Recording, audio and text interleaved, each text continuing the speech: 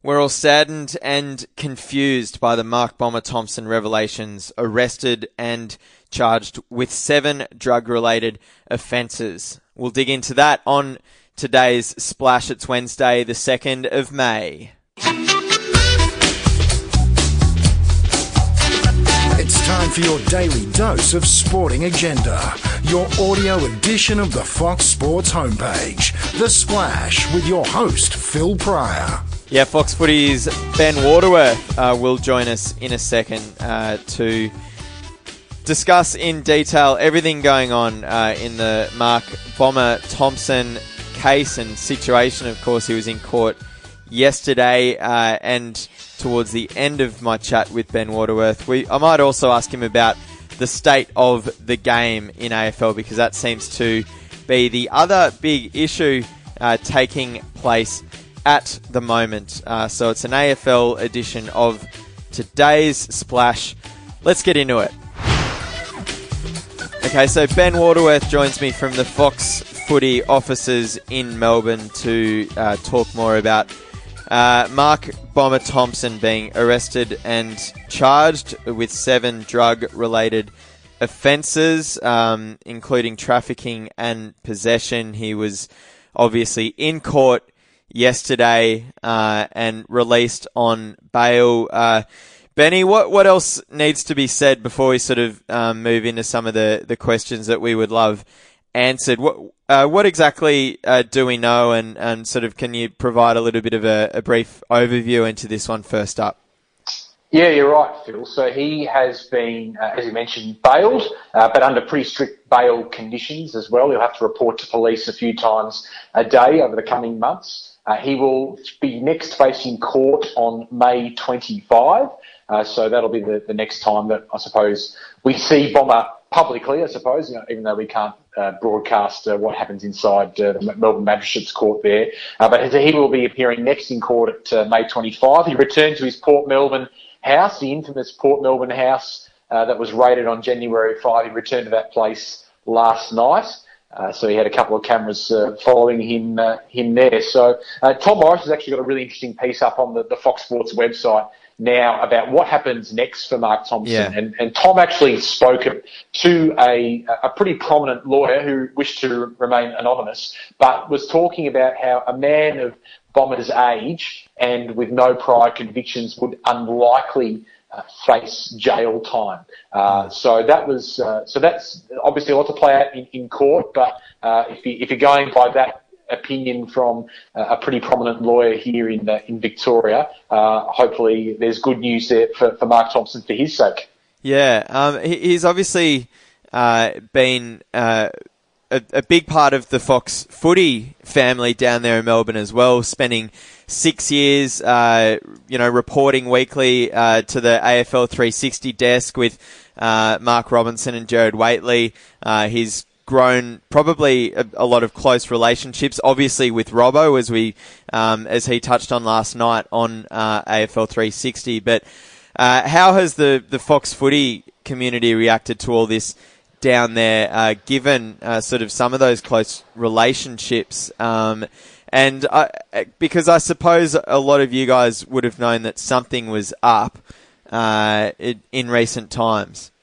I suppose the thing is with Bobber, he was, as you mentioned, part of the family for 6 years on AFL 360, 3 officially as an Essendon coach or part of the Essendon coaching panel, and then 3 as part of the Bomber Diaries. And that was, the Bomber Diaries on a Wednesday night was always must-watch television, because you never know what Bomber was going to do. I don't think he did a whole lot of preparation before his segment on 360 on a Wednesday night, but it was always must-watch television. I suppose, and as Robbo mentioned on the program last night, is that as the years went on, it didn't seem like what happened in the Essendon supplement saga, that just didn't go away from his mindset. He was always worried about what other people thought of him from that perspective. And when you look at the general reaction from across the football community over the past 24 to 48 hours or so, has been the saddest aspect around that Bomber has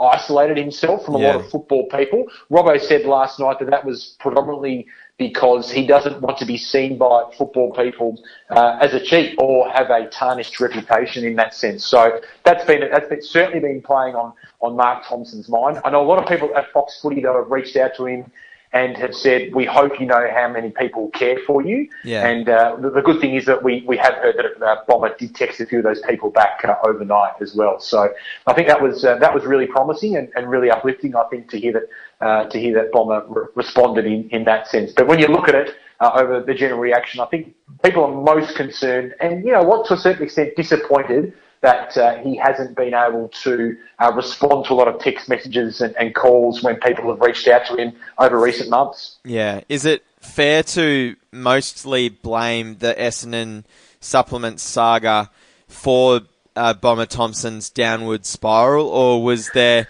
other factors that were already playing a part in this as well that might even have dated back further?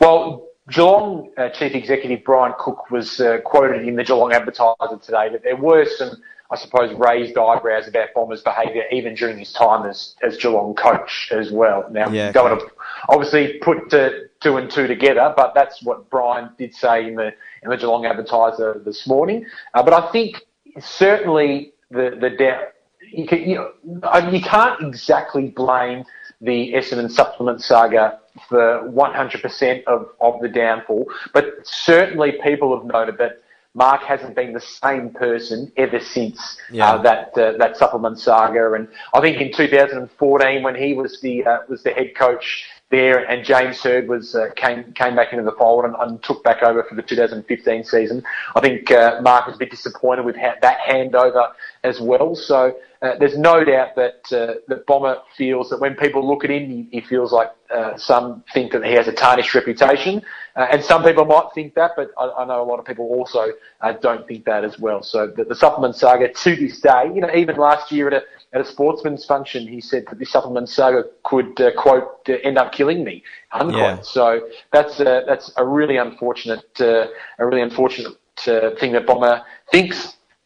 So I suppose a feeling of guilt has really fueled some of the actions that Bomber Thompson has made in recent years. I don't know. It's hard to be inside Bomber's head when it comes to this kind of thing. All we know is that he just hasn't been the same person since 2012, and particularly when the story broke in February 2013 about the doping scandal, and then the punishments that came down, you know, a few months later. Bomber was obviously suspended from the game copped a hefty fine, I should rather say, because of that involvement as well. And then the messy exit from Essendon, the infamous speech at the 2014 Best and Fairest, where he basically put on the table that he was disappointed with how it had all played out. So whether guilt's the right word, just the fact is that he hasn't been the same since 2014. Yeah, so as you mentioned, he's isolated himself from a lot of friends, particularly those in footballing circles, and he started to get caught up with a different crowd and some bikies, and there was one or two actually living in his house in Port Melbourne. Is that still sort of happening, or has he distanced himself from that? And what is Bomber? I know you said he moved back into his place last night. What is his sort of life circumstances at the moment? His life circumstances are basically waiting for this court case. It all leads up to this court case now, which will kick off on May 25. Whether it goes through a judge and jury kind of setup remains to be seen. Tom touched on that. Tom Morris touched on that in his piece for that sounds unlikely, right? Yeah, probably unlikely at this stage. So, but I suppose Robbo touched on it last night that when we found out that Thompson had been involved with bikies, that was quite confronting, and that was also quite confronting when news of what a court heard from police on Monday night that eventually led to Thompson's arrest on Tuesday night. Both of those occurrences were quite confronting. I assume so. Thompson obviously had his house raided in January, and then he faced the police. He voluntarily went into police for an interview, and then voluntarily said that he was also going overseas during that time. And then once he came back from overseas, he's been laying pretty low, it has to be said. You know, Mark Robinson said on 360 last night that he'd run into a few people who'd run into Thompson and said that Thompson was in pretty good spirits. Yeah, okay. He was. There's some pretty uncomfortable scenes, I think, of him leaving court on Tuesday night, but he was happy to give the odd quote for the media and still sort of walking away with a smile on his face to a certain extent, and said that he was pretty keen to fight the charges. So I think, in general, he's in pretty good spirits, but no doubt there are concerns over his welfare still. Yeah, for sure. And I think as he walked out of the court, one of the questions he was asked by a TV crew was whether or not, or how he will plea in this situation, guilty or innocent. And he said, look, I've got no idea. Do we have any idea when he will need to potentially make a plea by? Will that happen at the next hearing on May 25? Yeah, I can't 100% guarantee of a certain date yet. It's obviously just went through the Magistrates Court late on Tuesday night, but I assume come May 25, Thompson would have made up his mind. He'll be having ample discussions with his legal team over the coming weeks to work out exactly how they fight those charges. Now, Bomber, as we saw during the supplement saga, he's a fighter. Like, he's absolutely adamant that he didn't cheat during, or didn't, was adamant that the club didn't cheat, or he didn't play a big part in the cheating throughout that supplement saga. He kept on blaming Stephen Dank, the infamous spy cast during that time. So we know that that's Bomber's personality trait. Whether that comes to fruition now that these charges are totally separate, totally different to what happened back in 2012, and it's very much personally against him, whether he goes down that same fighting route remains to be seen. Based on what I've sort of read and listened to over the last 24 hours, I would take a punt that he might plead guilty to possession, but definitely not to trafficking. Would that be your take as well? Oh, it's really hard to say, Phil. There's 7 charges on the table at the moment. It is very hard to say at this stage, to be honest. Yeah, fair enough, Benny. I wish I took more notice in legal studies back at school so that I could understand these cases a little bit better and all the mumbo jumbo that we hear in these cases. We'll be finding out a lot pretty soon. I think we'll all be getting a bit of legal studies analysis and lessons over the coming month, because it is a huge story. Yeah. It is a story that goes beyond sport, but it led all the news bulletins overnight, both radio and TV. Front and back page of the Herald, of both the Herald Sun and the Age in Melbourne's newspapers, and across the country, Western Australia as well. And a very popular story on foxsports.com.au. Not just the main story, but the fallout, the reaction to it. There is a lot of public interest around Mark Thompson, so it's important that we get it right and try and bring it to the readers and listeners and viewers as best as we can. Yeah, and that was one of the things also mentioned in Tom Morris's yarn today, that unfortunately there are a lot of these cases on a daily basis, but because Bomber is who he is, obviously this is one of those cases that that happens and unfolds through the media. It is, unfortunately, that's what happens with a lot of people who have a public profile when it comes to everything's in the judicial system, that there's a lot of media coverage around that.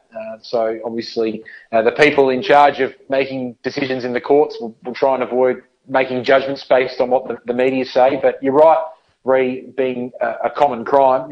The lawyer that Tom Morris spoke to today said this is something that is dealt with every day, unfortunately. In Victoria, there is probably at least 500 people with this offence at the moment, and that's sadly the reality, I think. So it's not uncommon in terms of this going a matter like this going through the courts, but it is uncommon that a person with Mark Thompson's profile is caught up in something like this. Yeah, exactly. Benny, one more question on a unrelated AFL topic. the state of the game. It seems to be the other issue that has caught a little bit of fire over the weekend, given the low-scoring start to the 2018 season, the style of footy, which led Richmond to a flag last year, which is based around a lot of defensive pressure, keeping the ball in your forward half, and not exactly allowing the game to be as free-flowing and as end-to-end as it once was.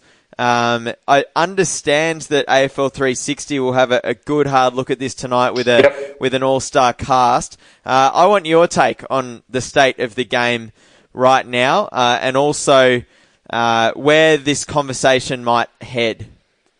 So you're right, on AFL 360 Wednesday night, they're calling it a footy forum, and it's going across several generations. Mark McClure, Carlton Premiership great from the 1970s and 80s, to David King, dual Premiership kangaroo in the late 1990s, early 2000s, and then right through to Nick Riewoldt and Bob Murphy, who only retired last year after starting their careers in the early 2000s. So it will cross a wide span of generations tonight, this discussion. Look, I think it's a watch, no doubt. And the AFL can't make any rash decisions, or can't implement, as a matter of fact, any decisions this year. If they are going to change anything, it will have to be next year. I think this whole situation is in very good hands. I think Steve Hocking's extremely passionate about that and is keen to see the best results. And I don't think he's afraid to make changes. But I think the best thing is that the AFL has formed a competition committee that encompasses CEOs, presidents, football managers, captains and coaches, and two representatives across all of those sectors. And I think that's going to be a really important committee in terms of setting up what happens next for the game. You can't argue with the numbers. Scoring's at an all-time low. Disposal efficiency and kicking efficiency is at an all-time low after 6 rounds as well. Contested possessions are at an all-time high, and stoppages and boundary throw-ins are at an all-time low, which adds to the congestion as well. It is all linked, for mine, back to defensive pressure. And as you mentioned it just then, Richmond epitomised defensive pressure.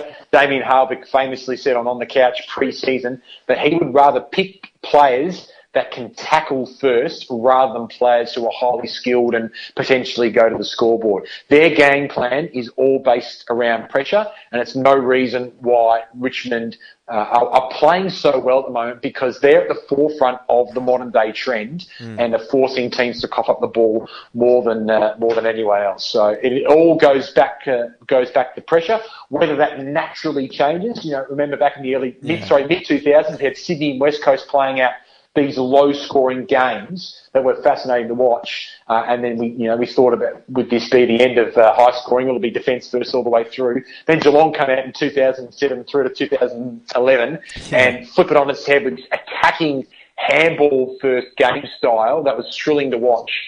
So I think we'll see a natural progression. A team will come up with a better way to overcome pressure, what Richmond does eventually. But for the time being, I think whether dramatic changes have to be made, I'm not 100% sure. Chris Scott threw up the 16-6 ideas, so AFLW style, playing 16 players on the field and 6 on the interchange bench. I don't mind it.